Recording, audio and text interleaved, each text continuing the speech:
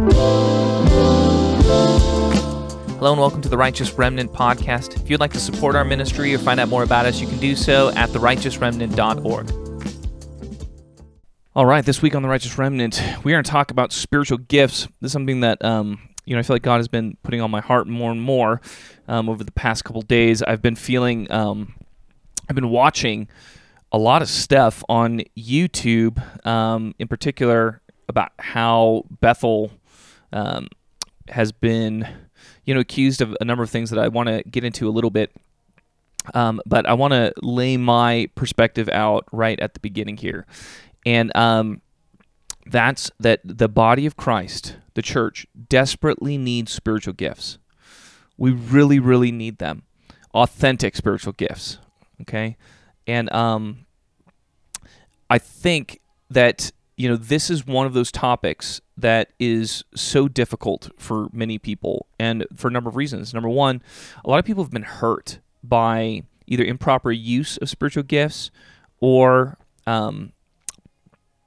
they had hope for a healing or something like that never came, and they were told that they didn't have enough faith. I mean, there's so much bad teaching, there's so much control, there's so many things that cause people to really become cynical and jaded towards the spiritual gifts. And I've discipled a number of people, and yeah, man, a lot of the stories I've heard are so heartbreaking, and I understand why people can feel like the gifts are just more trouble than they're worth. I totally understand that. And I just want to say, right up front, there's a reason why Paul says, do not despise prophecies, right? There's a reason why the scriptures warn us to forgive, because the danger is if we don't, we can allow these negative experiences to really sour us on something that's so important. And the truth, and that's true about so many different things, right? I know so many people that are so bitter against the church, and they really dislike the church. And that's, the church is a lot of people.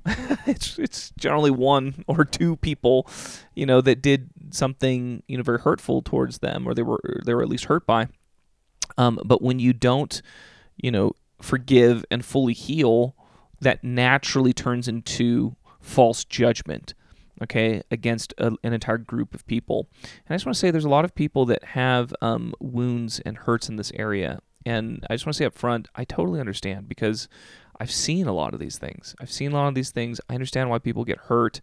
I've hurt people, with some of my teaching, and obviously I never want to do that, but it's going to happen. Jesus hurt people. People became really offended towards him.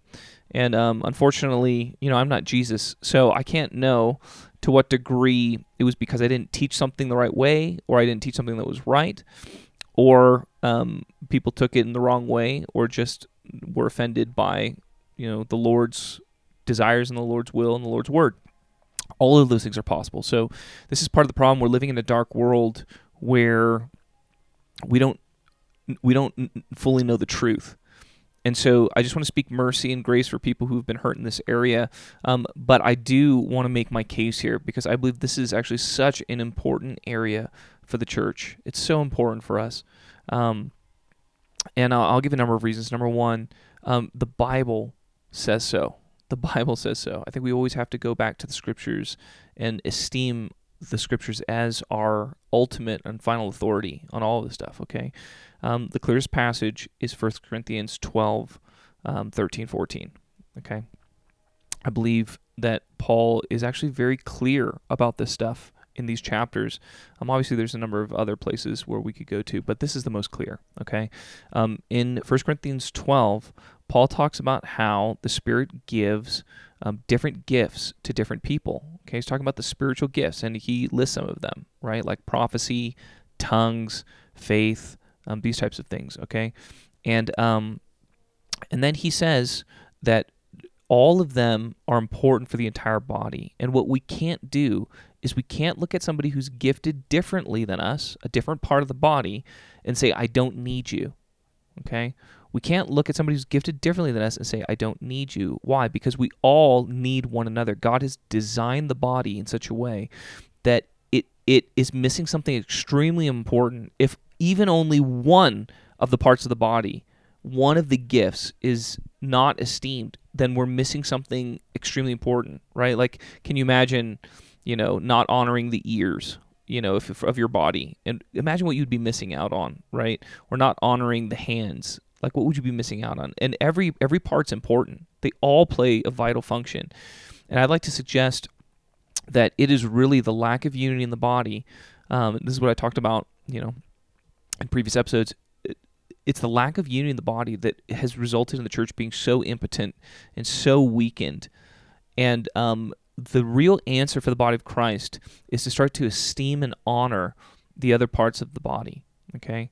And this is very difficult to do, but the context of what Paul's talking about is spiritual gifts. He's talking about how it's very important that we esteem others who are gifted in different ways than we are. And if we say that we don't need prophecy anymore, or if we say that we don't need tongues or interpretation or any of these gifts, if we don't feel like we need them, that is what the Bible is calling despising, okay? Despising doesn't mean that you have, some kind of great hatred in your heart, although that would qualify also. But really when Scripture talks about that if you despise something, it means you're not treating it with the esteem that you should treat it with, okay? So, for example, when Esau despised his birthright, it wasn't that he had some kind of hatred for his birthright and wanted to get rid of it. It was that he didn't treat it as the important blessing that it really was. And this really bothered God, all right? And it's the same thing. It's actually even more so with the gifts of the Spirit, because the gifts of the Spirit are actually gifts from the Lord. They're given with affection as signs of His love, right? So when we treat them like they're unimportant or like we don't need them, right? And just being real, a lot of Christians do that, where it's like, oh, I'm not sure about them, but I don't think I really need them, or, I've just heard so many bad things, or, like when we treat it even with suspicion in that sense, that is a type of despising, because we're not actually obeying what the Bible is explicitly telling us. And Paul makes it really clear in chapter 14, right? Verse 1, eagerly desire spiritual gifts. And then he's going to point out one in particular, prophecy, okay? Especially prophecy, all right? And this is like an explicit command. And he says, do not forbid tongues, right? Do not forbid tongues. Do not despise prophecies. Like there's these multiple explicit commands about doing what many, many churches and ministries in America do today, okay? Now, I understand for many of those churches, there is an argument, okay? And this is called cessationism. All right, cessationism is the argument that the gifts have ceased, all right? They no longer function in the church in the way that they did in the early church. And usually the most popular theory is that, the Bible, right? Once the Bible was completed, we no longer needed the gifts of the Spirit. And the purpose of the gifts was really to establish the Bible, the authority of Scripture. And then after that, we don't need them anymore. And I just want to say, there is nothing in the Bible that says that. There's nothing in the Bible that says that. Okay, that is, kind of a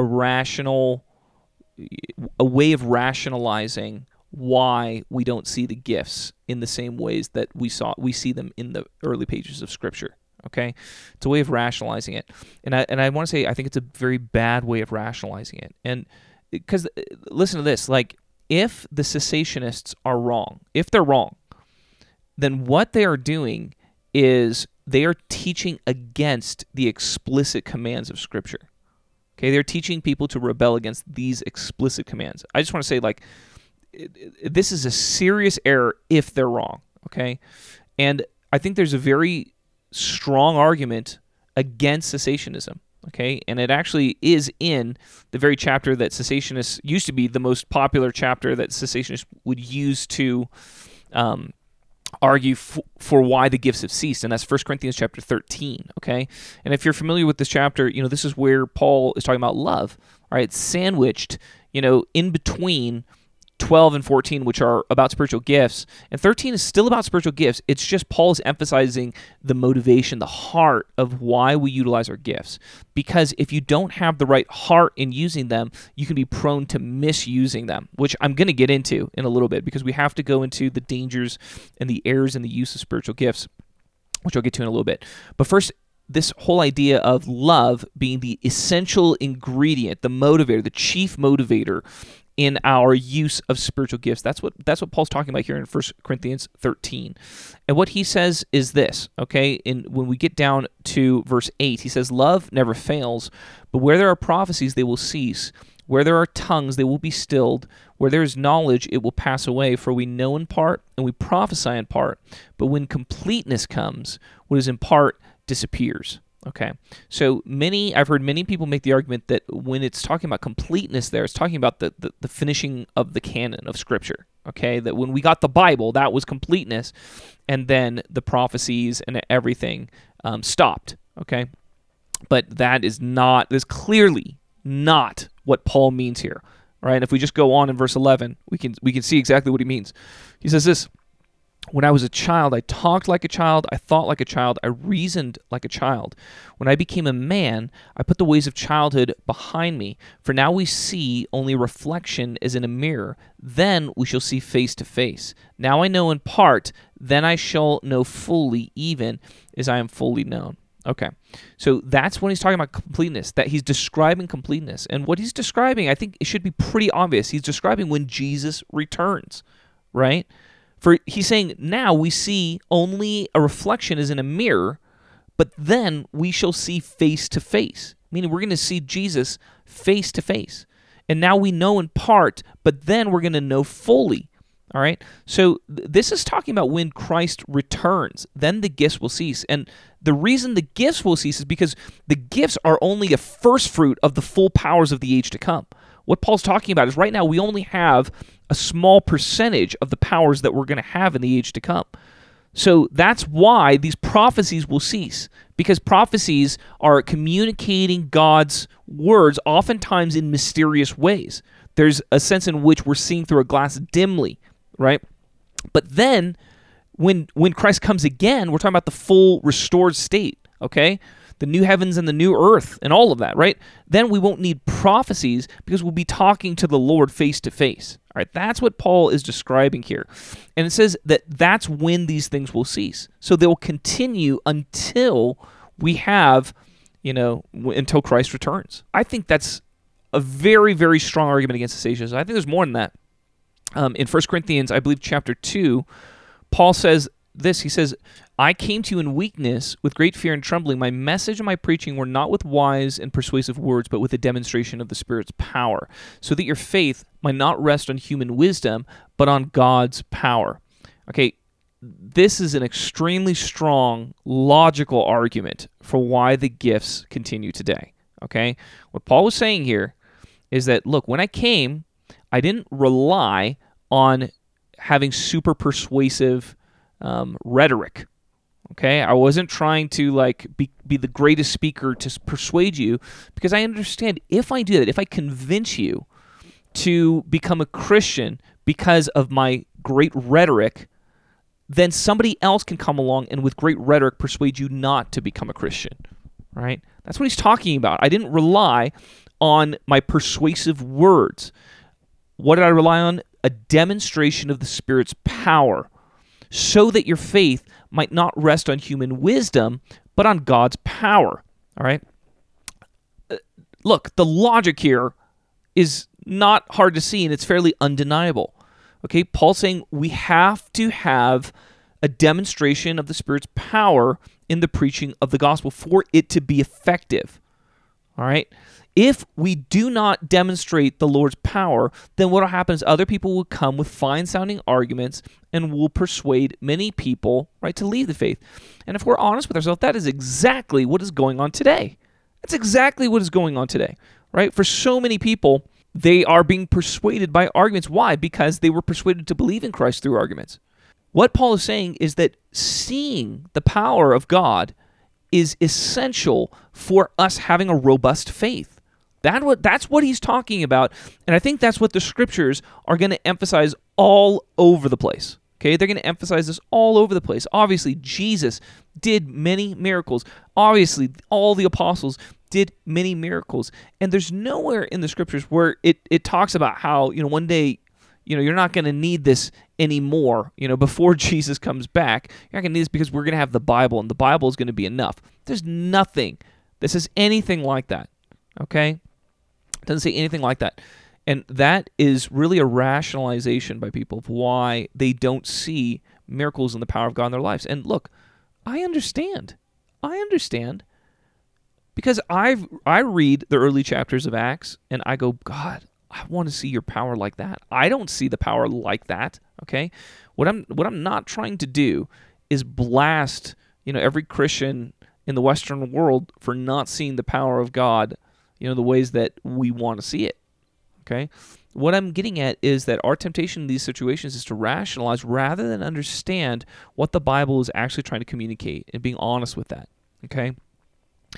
I think the Bible does give us some understanding of why we don't see as many miracles as we saw then. I think the scriptures do talk about these types of things, and specifically they talk about outpourings of the Spirit, what we call revival. Okay, and there's certain conditions for outpourings of the Spirit. All right, so if I get into that, this podcast episode is going to be super, super long. So I'm going to stop there with that. But I'm simply going to say this: the argument for continuationism is very strong, biblically speaking. And if continuationism is right, then to be obedient to the scriptures, we must eagerly desire spiritual gifts, and we must honor those in the body who are gifted differently than us, meaning their spiritual gifts. Okay, we must honor their gifts. And the parts of the body are different on purpose because they bring different things to the table. So this is why the scriptures say it's important. Now, reason number 2, why are spiritual gifts important? Because practically speaking, in my ministry life, I can tell you that it is one of the most useful tools that I have in my ministry arsenal, okay? And to be clear, I don't consider myself like super gifted in supernatural ways, okay? I don't think of myself as an apostle. I do believe that there are many other people in the body of Christ that see many more miracles out of their ministry than me, okay? My miraculous power is pretty small and limited and weak in the grand scheme of things. So hear me, I'm not trying to hype myself up. I'm just saying the little power that I can exhibit is so important to my ministry. I don't know how to do ministry effectively without spiritual gifts, okay? I don't know how to do it effectively without spiritual gifts, all right? And look, I'm gifted, this is going to be hard because I'm really not trying to brag here, okay? But look, when it comes to, ministry, I can do a lot of aspects of ministry fairly well, right? Like I can lead worship fairly well. I can preach, I can, exegete scripture. I can teach Bible studies. I can lead prayer meetings. Hear me, I'm not trying to hype myself up. All I'm simply trying to say is I can do a lot of these ministry things fairly well, and clearly there's people that can do them better. But my point is, if I just do those things and I don't do spiritual gifts, in my experience, I won't be able to really have a thriving ministry. This is just in my experience, okay? And look, it's probably because I'm not as gifted in a lot of those things like other people are, right? Like if I was like, Phil Wickham in terms of my worship leading, I probably would be able to because that guy's super gifted, right? If I was like John Piper in my preaching, then I probably would be able to, okay? So I'm not trying to say that, people don't bear real fruit with other gifts. I'm just simply trying to say that even with my very small, limited spiritual gifts and using them, I find that the fruit from those spiritual gifts is incredible, even though I consider myself pretty weak at it. What I'm saying is that I think these gifts are actually so powerful for ministry. I think they're so powerful. And that makes sense biblically because that's exactly what Paul's saying again in 1 Corinthians 14. He's saying we should eagerly desire spiritual gifts. And then he highlights one in particular, which is prophecy. Okay? In my experience, prophecy has been the most fruitful ministry that I have done. I feel like it has been. Okay, I feel like prophecy has been the most fruitful ministry I've done. And to be clear, I don't consider myself super prophetic. Okay, like I do believe that God uses me in prophetic ministry, but I've known many other people who I would consider far more gifted in this area. Okay, and yet in this area, I have seen such incredible fruit. Okay, it's so powerful. All right, I had a student recently say to me that we were prophesying over them. It felt like we knew them, and that's the beauty of it. And it's why I love prophecy. I love it so much because it's not that I knew them; it's that God knew him. Right? It's that God. What prophecy does is it imparts such a revelation of the reality of how God really does love us. Like it's such a beautiful thing when somebody realizes. Because for so many people in the body of Christ, they don't know how to hear the voice of the Lord. They don't hear him. And so they're always filled with fear about what he really thinks about them. And is he really disappointed? And all this kind of stuff. And when you really hear the voice of the Lord in a powerful way, and it's intimate, it's not just some generic, God says he loves you or something like that, but it's something intimate. It's something that really feels like he knows me, right? He knows my dreams and my desires, and he knows like what I've been struggling with and what I've been afraid of and all my anxieties. He knows. And yet the word of the Lord comes, and it's so comforting and it's so encouraging. Sorry, I'm kidding. Like, I don't like it when I get emotional. Like, I'm literally talking to myself, in a room. There's nobody else here. I'm getting emotional talking about this stuff. But it's so powerful. And I say that, because I've had a number of those experiences where the word of the Lord left me in tears and just feeling so thankful that God hears me. He really hears me. He really hears my prayers, and he really knows what I'm going through. And he loves me enough to actually speak through this person who's ministering to me, right? And there's something that's so incredible about that, and I love it. I love real prophecy, okay? I love it. And in my experience, it's so powerful when it's real, okay? It's so powerful. And it's my desire. I wish every believer could have so many experiences like that. And to be clear, I do think there's a danger in an over-reliance on prophetic revelation. I'm not saying that I think, we should have prophecies every day or something like that. I'm just saying I wish every believer had these encounters with God where they really heard his voice and it filled them with such comfort and encouragement, like courage to obey him, courage to go after him, courage to put his kingdom first, okay? And that's, I think, what Paul's talking about in 1 Corinthians 14. He's talking about this is why we should eagerly desire prophecy, because it edifies the body, all right? It's so important to the church. And look, it grieves me that there's not more healthy prophecy out there. It really does. And that's just one gift. There's so many gifts. There's so many gifts. And I should, at this point, I really should provide, what my perspective. I think the body of Christ is so immature, all right? If we're talking about like the age of the body of Christ, I would say we're like teenagers, like maybe like a 12-year-old, something like that. Like compared to, like a mature 50-year-old, where the body of Christ to me is like a 12-year-old. We're not like total infants. Maybe, I don't know, maybe we're still infants. But if I had to guess, like 12, and my only point there is like, I have a 12-year-old son who's amazing, phenomenal, but he's 12. I still get frustrated, Dad, when I expect him, to know how to do things and he doesn't know how to do them. And I have to remind myself, oh, yeah, that's right, he's 12. And that's the way that personally I see the body of Christ, okay? We're so immature at so many different things. And I think the Lord understands that. But I think we need to have that paradigm if we're going to understand why there's so much immaturity when it comes to spiritual gifts. Okay, like I said, most of the body of Christ, or at least half or a large percentage of the body of Christ here in America, don't even believe in spiritual gifts or practice them at all. They don't even try, right? Like that's incredibly immature. And then the ones that do, well, there's a whole lot of immaturity in the way that we use them. And I'm not saying that as somebody who, like I'm the mature one and other people. No, we are immature at this. Okay, we are bad at this. And I think that paradigm is really important, because when we go into some of the criticisms that are out there, and it just grieves me so much. All right, and here's where I want to talk about Bethel, okay? Because I actually really love Bethel. I really love that ministry. Bill Johnson, I really appreciate him, and Chris Valentin, and a number of people that are there. I really do, and I should give a little bit of Chris helped mentor me and a handful of other people when we were young. I was like 22, 23, something like that, and we started a church up in Berkeley, and Chris had felt like the Lord told him that a group from Berkeley was going to come and that he was to help them out. And so we didn't know what we were doing. We felt like the Lord told us to plant a church. I was like 23. None of us had real theological degrees or anything, and we were just trying to be obedient to the Lord.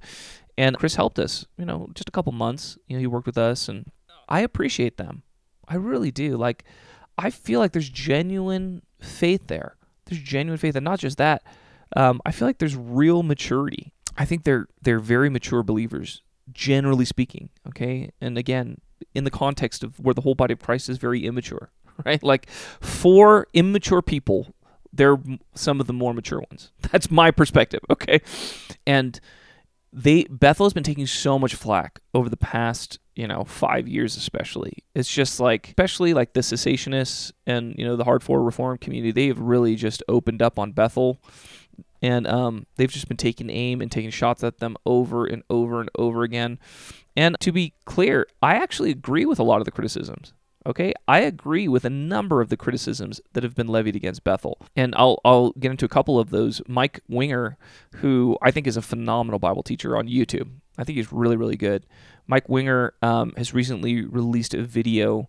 I didn't watch the whole thing, but I watched a good part of it, and a number of the criticisms that he launches, I would agree with. Okay, I would agree with.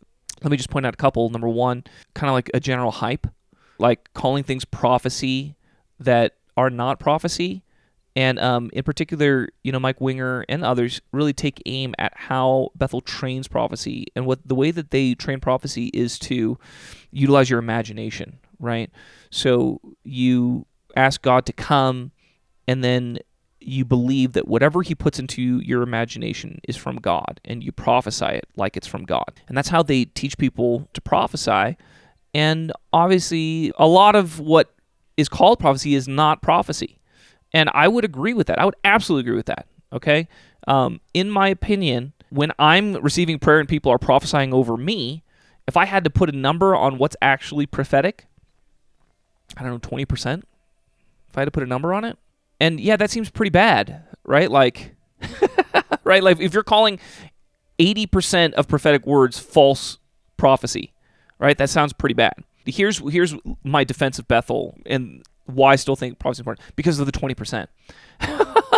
Because we're getting 20% of the actual word of God from my perspective, right? What God is actually trying to communicate to us. Look, if there are groups out there that get a much higher percentage of true prophecy, and not even like they get more true prophecy, then I would absolutely say let's do it more like that.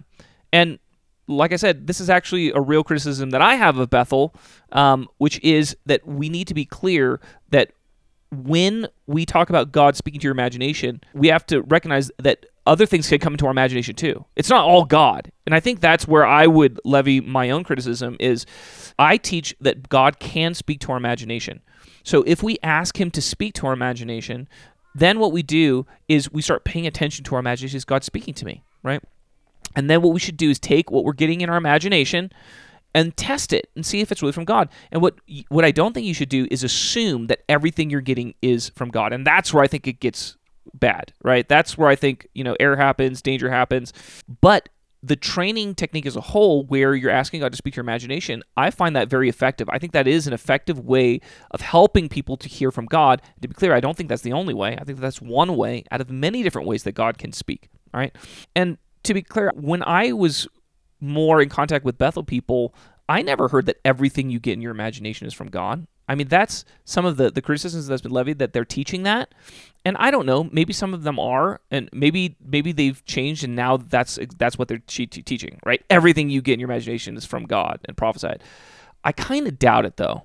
I kind of doubt it. Because, again, I think just a lot of the accusation against them I've heard is not really trying to be fair to them. Okay? So I would simply say this. The teaching that everything you get in your imagination is from God and, you don't need to test or anything like that, I think that's a wrong teaching, okay? And to whatever degree that's true, that's a valid criticism, all right? Number 2 criticism, just hyping in general, right? Like, I don't like hype, generally speaking. I don't like it when all right, we're going to pray for your headache. All right, did your headache get healed when we pray for you? And it's like, well, it was at 80%, now it's at 60%. And it's like, yes, God healed him, right? And then we're going to go put it on Instagram. We prayed for a guy and God healed his headache, and I don't like that. But at the same time, I understand why they do that. The reason they do that is because what they're really trying to train people to do is to focus on what God is or might be doing, right? And so if, let's say hypothetically, God really did I don't know, give the smallest drop of healing ever and take that headache from 80% to 60%. Let's just say hypothetically that actually was God healing. Then it would be appropriate to thank him and to honor him. That's their heart. And the idea there is that if you focus on what God's doing and celebrate it and honor it, then what happens is your faith will grow. And as your faith grows, you'll actually be able to see more power of God released. And I actually think that is a true principle, right? There is a principle where our faith is tied to God moving in miraculous ways, right? So I understand why they do that. I just think it really can get way too much into the realm of hype. That's the danger of doing stuff like that, right? Is you start to claim that God's doing a lot of stuff that he's not actually doing. And what that can lead to is jadedness, where people are like, come on, you're essentially lying. You're essentially lying when you say God healed somebody's headache because that person said that it was 80% and then it went to 60%. That seems like a lie. And to be fair, I think it is kind of a lie. I think that's the problem with hype, right? You're not really being honest about stuff, and you're hyping stuff up in a way that is going to lead lots of people to be disillusioned. And I think that's exactly what happens with a lot of people in the charismatic movement. Because this isn't just Bethel doing this. This is a lot of Pentecostal charismatic churches where they're claiming that God is moving in ways that he's not moving. Okay, that's hype. I don't like it, all right? I don't like it when we're lining up for prayer and people are doing courtesy falls. I don't know if you're familiar with that, but courtesy falls are where people are praying for somebody, and then maybe somebody's falling because of the power of God, but then he comes to you and you're like, well, everybody else is falling. I'm just going to give a courtesy fall. I'm just going to fall because maybe God will touch me if I fall, and I don't want to embarrass the person who's praying for me and stuff like that. I don't like any of that stuff. We don't need the courtesy fall, in my opinion. Don't fall. Why? A lot of that has way more to do with us trying to impress people or fit in or that kind of stuff. It's all fear of man stuff. All right, in my opinion, we don't need to do any of that. It's okay if God doesn't touch you in a way that makes you fall. It doesn't mean it doesn't love you, all right? It doesn't mean there's some great sin in your life. It doesn't mean that the pastor who's ministering over you is not powerful in some ways. All of that is so, it's theatrics, okay? And I don't like it, all right? And I don't think it's healthy. So I think we should reduce hype. And again, to be clear, if God really does a miracle, even if it's a small miracle, I do think we should celebrate it. But I just don't think we should be purposely trying to lean on the side of faith, to call things miracles that aren't. No, let's analyze it accurately and be like, was this a real miracle, right? And if you're not sure if it was, you could say that. Hey, this guy had a headache and he doesn't anymore. Not sure if that was because we prayed for him and God moved, but it could be. I would prefer that. I would just prefer some honesty, honesty is good. I don't think we're underselling God. If we're not sure if God did something, or if we're not sure God's saying something, that's fine. And it works the same with prophecy. When I'm training people in prophecy, what I teach them to do is to try and hear from the Lord, and then try and communicate it with the understanding that right now you don't know whether it's God, all right? And so you're just trying to speak out in the hopes that it is God, and then we're going to test the word. All right, and then we're going to test the word. And it's okay if it's not God, right? So it's okay to use the language, hey, I feel like this might be what the Lord's saying to you. That's fine. Like, that's good. That's healthy, right? And the truth is, as you grow in prophetic ministry, you can kind of tell more like when there's a real unction of the Spirit, right? You can tell more when it feels like it's really the Lord moving. But even still, there always has to be humility that you can mishear, and the words always have to be tested, okay? So you can't ever be like, oh, God said this to me, and I know it's the Lord, and I know I didn't mishear, and I'm not going to ask anybody for advice or, to test it or anything like that. Like, no, that's not healthy. But at the same time, I understand why people get like that. Because you have so many people in the body of Christ that are skeptical or cynical, or they don't believe in the gifts or all this kind of stuff. Like, meaning we're all really immature. So I understand when people feel like they have to stand on what they felt like they heard from the Lord because other people aren't going to acknowledge that it's really from God. And if it really is and you disobey it, then you're the one in trouble, right? Like, you remember that story in the Bible of the prophet who gave a message, I believe it was to one of a king, and then another prophet comes along, and then that prophet says, hey, the Lord told me that you're supposed to, stay and eat with me and talk with me and stuff like that.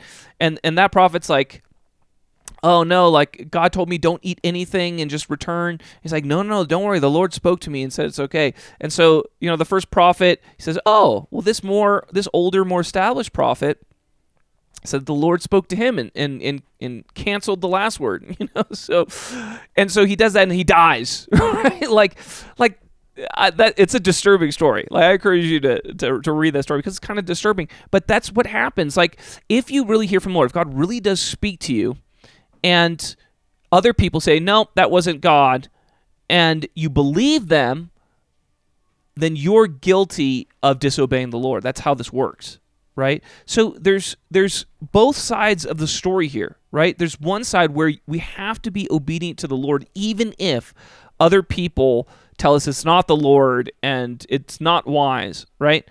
And at the same time, we're told that we need to test the word, right? And that we should be listening to other members of the body of Christ to help us discern. So it's hard. It can be hard, to live within those right boundaries and to do both of those things, to carry both of those principles in our hearts. But I understand why some people lean more to one side and some more to the other side.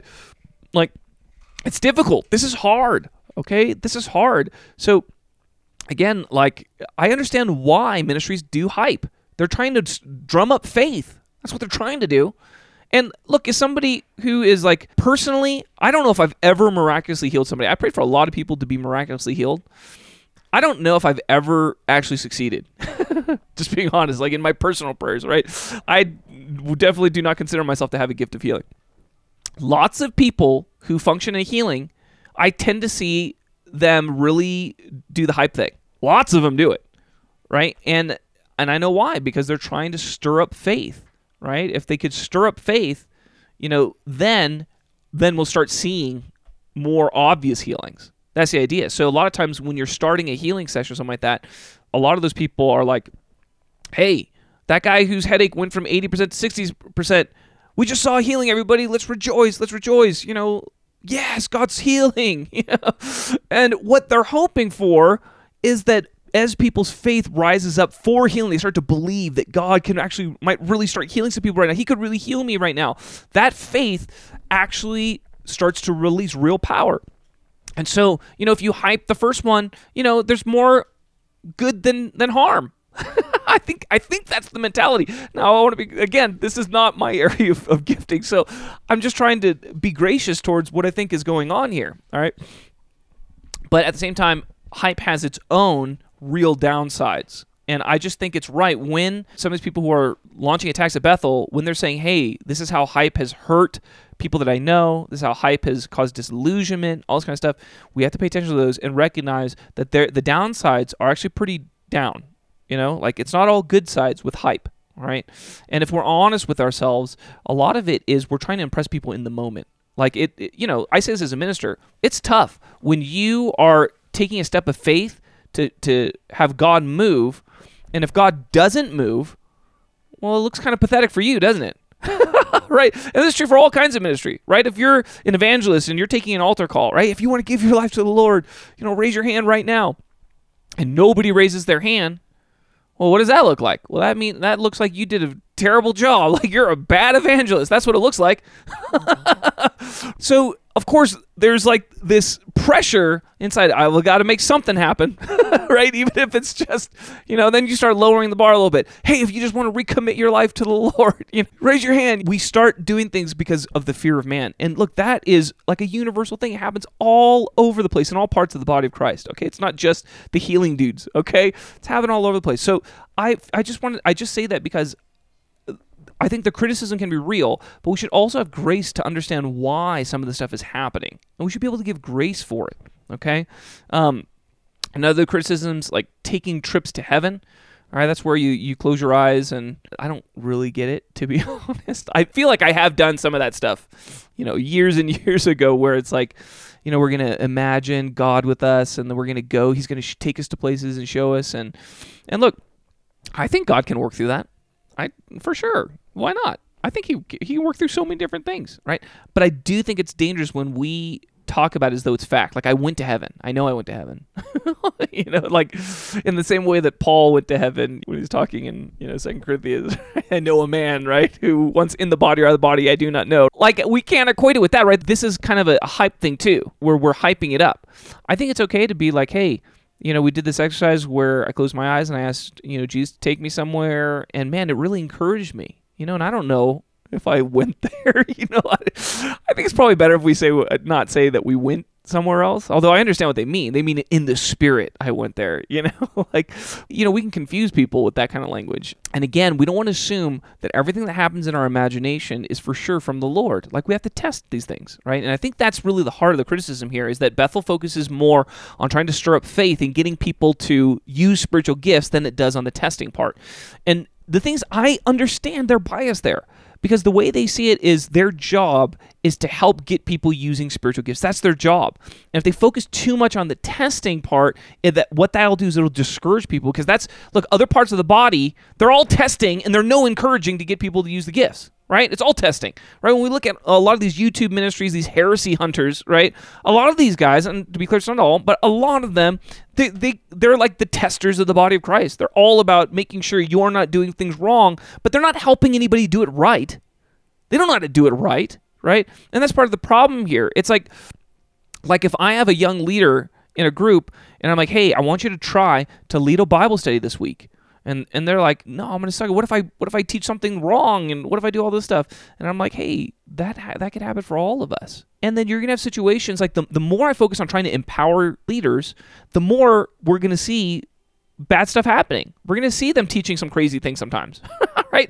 We're going to see them doing some crazy things sometimes. And that's the nature of it. I'm trying to empower them. So I'm trying to believe in them and get them to utilize gifts that they don't even really know that they have, because as they start to use them, those gifts start to grow. And so you have to be okay with some bad stuff happening in your ministry. And see, there are people on the other side of the spectrum that are like, no, the only people who can ever lead a Bible study are the people with master's degrees in theology. If you don't have a master's degree in theology, you cannot lead a Bible study. And I'm like, I don't agree with that position. Because in my opinion, having a master's degree in theology, you could still teach a lot of crazy stuff, okay? A lot of wrong stuff, all right? And the whole point is we're trying to train people to use their gifts. If you're trying to train people to use their gifts, then you've got to be okay with the fact that they're going to misuse their gifts many times, right? That's going to happen. And that's Bethel's goal. Their goal is always to get people using their gifts, even if they're going to use it wrong sometimes. And I understand that, and I support that goal. I get what they're trying to do. And even though there are ways that they could grow, I really take exception to when Mike Winger, who, again, I greatly respect, is telling people it's time to leave Bethel, it's time to get out of there. Honestly, when I heard that, it really grieved my heart. It really grieved my heart. Mike Winger is a continuationist. What about all the cessationist churches? Are you going to tell them leave your church? Right, because they have major error. In my opinion, cessationism is pretty major error. I'm not talking about major doctrine in terms of its heresy. I don't think it's heresy, okay? But yeah, they're teaching people to actively rebel against the clear commands of Scripture. Like, yeah, that's pretty bad, right? And just because it's a historic, error, doesn't mean that it's any better in the sight of God. So all that I'm getting at here is that, from my perspective, if you look long enough at almost any church or ministry, you're going to find weaknesses, you're going to find errors, you're going to find things that are going on that really need correction. It happens in every ministry, right? So Bethel is huge, and their influence is huge. So I get why a lot of people are going to focus on them versus other churches. But what I'm saying is that if we're going to be that harsh towards Bethel, man, there's a lot of people that need to leave their churches then. If we could really get an inside look at what's going on at so many churches and ministries, then we're going to have to tell everybody to leave once we see their errors. And that's my point. I think we need to be far more gracious. We need to be far more gracious, okay? We have to recognize the good that they're doing, all right? And I say this, look, I think real spiritual abuse goes on all the time, all right, in lots of churches, all right? And I think it's terrible. But I really hesitate to say everybody needs to get out of that church or that ministry. I really hesitate there because we're really broken as a church. We're really immature. And the truth is, you can have leaders that are abusive in some ways, and they're doing good ministry also at the same time. I know that's really hard to wrap our minds around, right? But I think it's the same idea of what David had to go through with Saul, right? Saul was in many ways a good leader, right? And he started doing abusive stuff, and he wasn't removed for a long time. He was doing a lot of abusive stuff by the time God finally removed him. There's a long period of grace there, right? Where I believe Saul had the opportunity to repent, to do it right. I think God tends to be very gracious with us because if he were to remove us, as soon as we did something abusive, I think, man, we wouldn't have functioning ministries. Like, they'd all be losing their leaders all the time, and that's just the unfortunate reality of how immature we are as a body. That's my perspective. All right. So I say all of that. We need to be gracious. Bethel, the thing that I think they do really right is they really emphasize the spiritual gifts, how important they are, how much we need them. They really try to get their people utilizing and not just experiencing spiritual gifts, which is great, but also doing them themselves. They're one of the best at getting students to use spiritual gifts, and there's plenty of problems there, but that's my point. Other ministries are not getting their people using the spiritual gifts, which is a huge weakness in and of itself, and that's a huge problem in the body, right? It's not easy to get people to use spiritual gifts. Look, I say this as a pastor. I've been told, by many other pastors, that they don't want prophecy, we don't do prophecy, and they're not hardcore cessationists. Most of them are open to the idea. Like, yeah, there might be true prophecy out there. It's just that it's too dangerous, right? Because they've seen really harmful things that have happened when you have prophetic people in the church. And I get that. I totally get that. I've seen the same type of thing. And the problem is that we don't have the wisdom yet on how to rightly steward the gifts. If we as a body had the wisdom on how to rightly steward them, then we wouldn't have any abuses. Then all the gifts would be operating in a really healthy manner. But I understand when you as a leader don't have that wisdom, you don't know what to do with that prophetic person, right? That person who clearly is getting some special knowledge about people, but then they tear people down and they discourage them and they wound them, right, with their words and stuff like that. It's really damaging. I get it. And they don't know how to steward that. They don't know what to do with that person. What do you do with a prophetic person who, let me spend a little bit of time on this because this is really relevant. Like I once had a friend who, extremely prophetic, okay? Extremely prophetic. But man, she would rebuke me, and the rebukes were so devastating. They were so painful. Because in some ways she might have been picking up on some real things, but that's like the most dangerous thing when somebody has special knowledge of your weaknesses and then they use it to tear you down. Like it's so painful.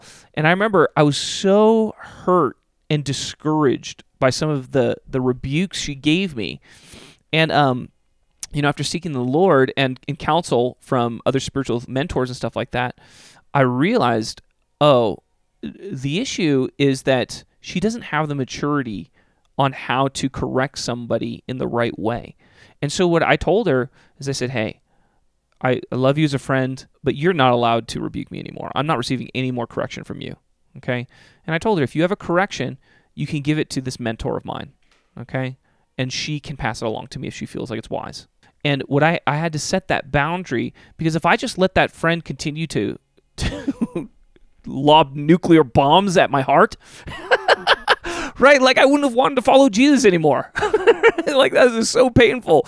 And I get that. I had to learn some of that wisdom through going through some of the abuse that happens in these situations. And so I get why people get really hurt with some of this stuff. But the answer is not to get rid of it. In fact, that's the one thing that Scripture says we are forbidden from doing. That's the solution we cannot seek after, right? Because then we're in direct disobedience to the Scriptures. We are not to despise prophecies. In fact, we are to eagerly desire spiritual gifts, and especially prophecy, because the potential of that gift is so powerful, so important to the body, right, that we're to be seeking after it. And this is actually a command. This is something that all churches should be praying for prophecy, right? Should be seeking after it, should be trying to practice, right? Should be seeking out people like the Bethel leaders and being like, hey, how can we see more prophecy? Would you come in and help us do it? That's what I think all churches should be doing. But we're not, because because we look at the Bethel leaders and like, man, they have all these weaknesses and they teach some bad theology and some bad doctrine here that I disagree with, and these other ones, they have these problems, and these other ones are not careful with their money, and it's like, this is how division of the body is. It's like we perceptive enough to see the weaknesses in other parts of the body, and that's, of course, that's how it's going to work, right? If you are the nose of the body, going back to Paul's metaphor in 1 Corinthians chapter 12, if you represent the nose, well, of course, you can look around at almost any other part of the body and be like, dude, those guys can't smell worth jack. Those guys are terrible at smelling, and smelling is so important, right? Man, it is incredibly important, and they can't do it at all. Dude, are these guys even Christian? I don't know, borderline.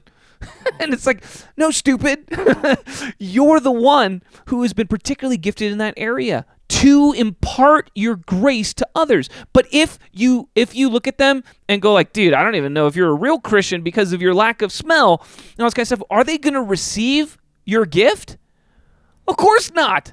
They're not going to want anything from you. And that's how we are as the body. When we look at Bethel, who, for the sake of this, analogy, is maybe the eyes or the ears or something like that. I don't know. This is not perfect, right? And we go, dude, we don't even really need that prophecy stuff. It's too dangerous. Like, they're all those charismatics are weird or something like that. Man, then we're doing exactly what the Scriptures are telling us not to do, right? We're doing exactly that. No, look, in my opinion, we need Bethel.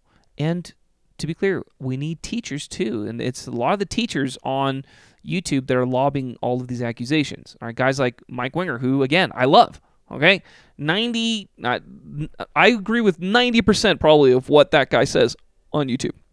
Phenomenal teacher. And there's so many other really great ones, okay? There's great teachers out there, but the danger for teachers is that they tend to see bad teaching, bad doctrine, bad theology, and then they just pile on, and then they go, oh my gosh, their teaching is so bad, their theology, their doctrine is so bad, like, maybe you should leave that church.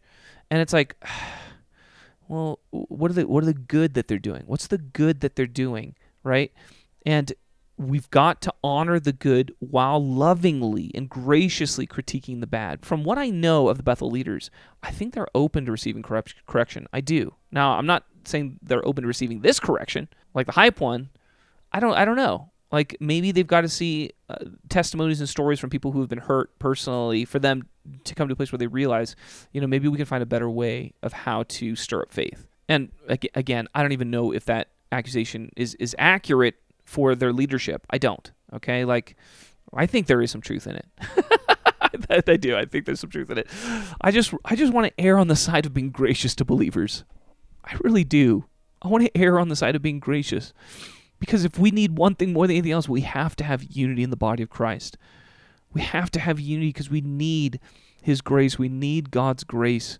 And I'm just going to finish and close with this, because this is, the problem is when we don't have a value for the spiritual gifts, then what starts to happen is it becomes all about manpower, right? What we need is we need more money. We need better theology. We need more leadership in the churches. We need, like all the stuff that men can give, right? We become focused on that. And I just want to say that path is a dead end. That path is a dead end. We don't need more manpower. We need more God power. We need more God power. And there's certain criteria that the Lord requires to release God power. And the reason why we don't see as much God power in our churches, in our ministries, as we would like to see is because of the lack of unity and the lack of holiness. All right? I don't want to say it's just those two things, but those are the two things that really stand out to me in terms of my study of Scripture and, my heart burden from the Lord. And I don't know if I have that all figured out. Maybe there's some other people that know better than I do on this. But I'm just convicted, like these are the things that we have to focus on. How can we grow in unity?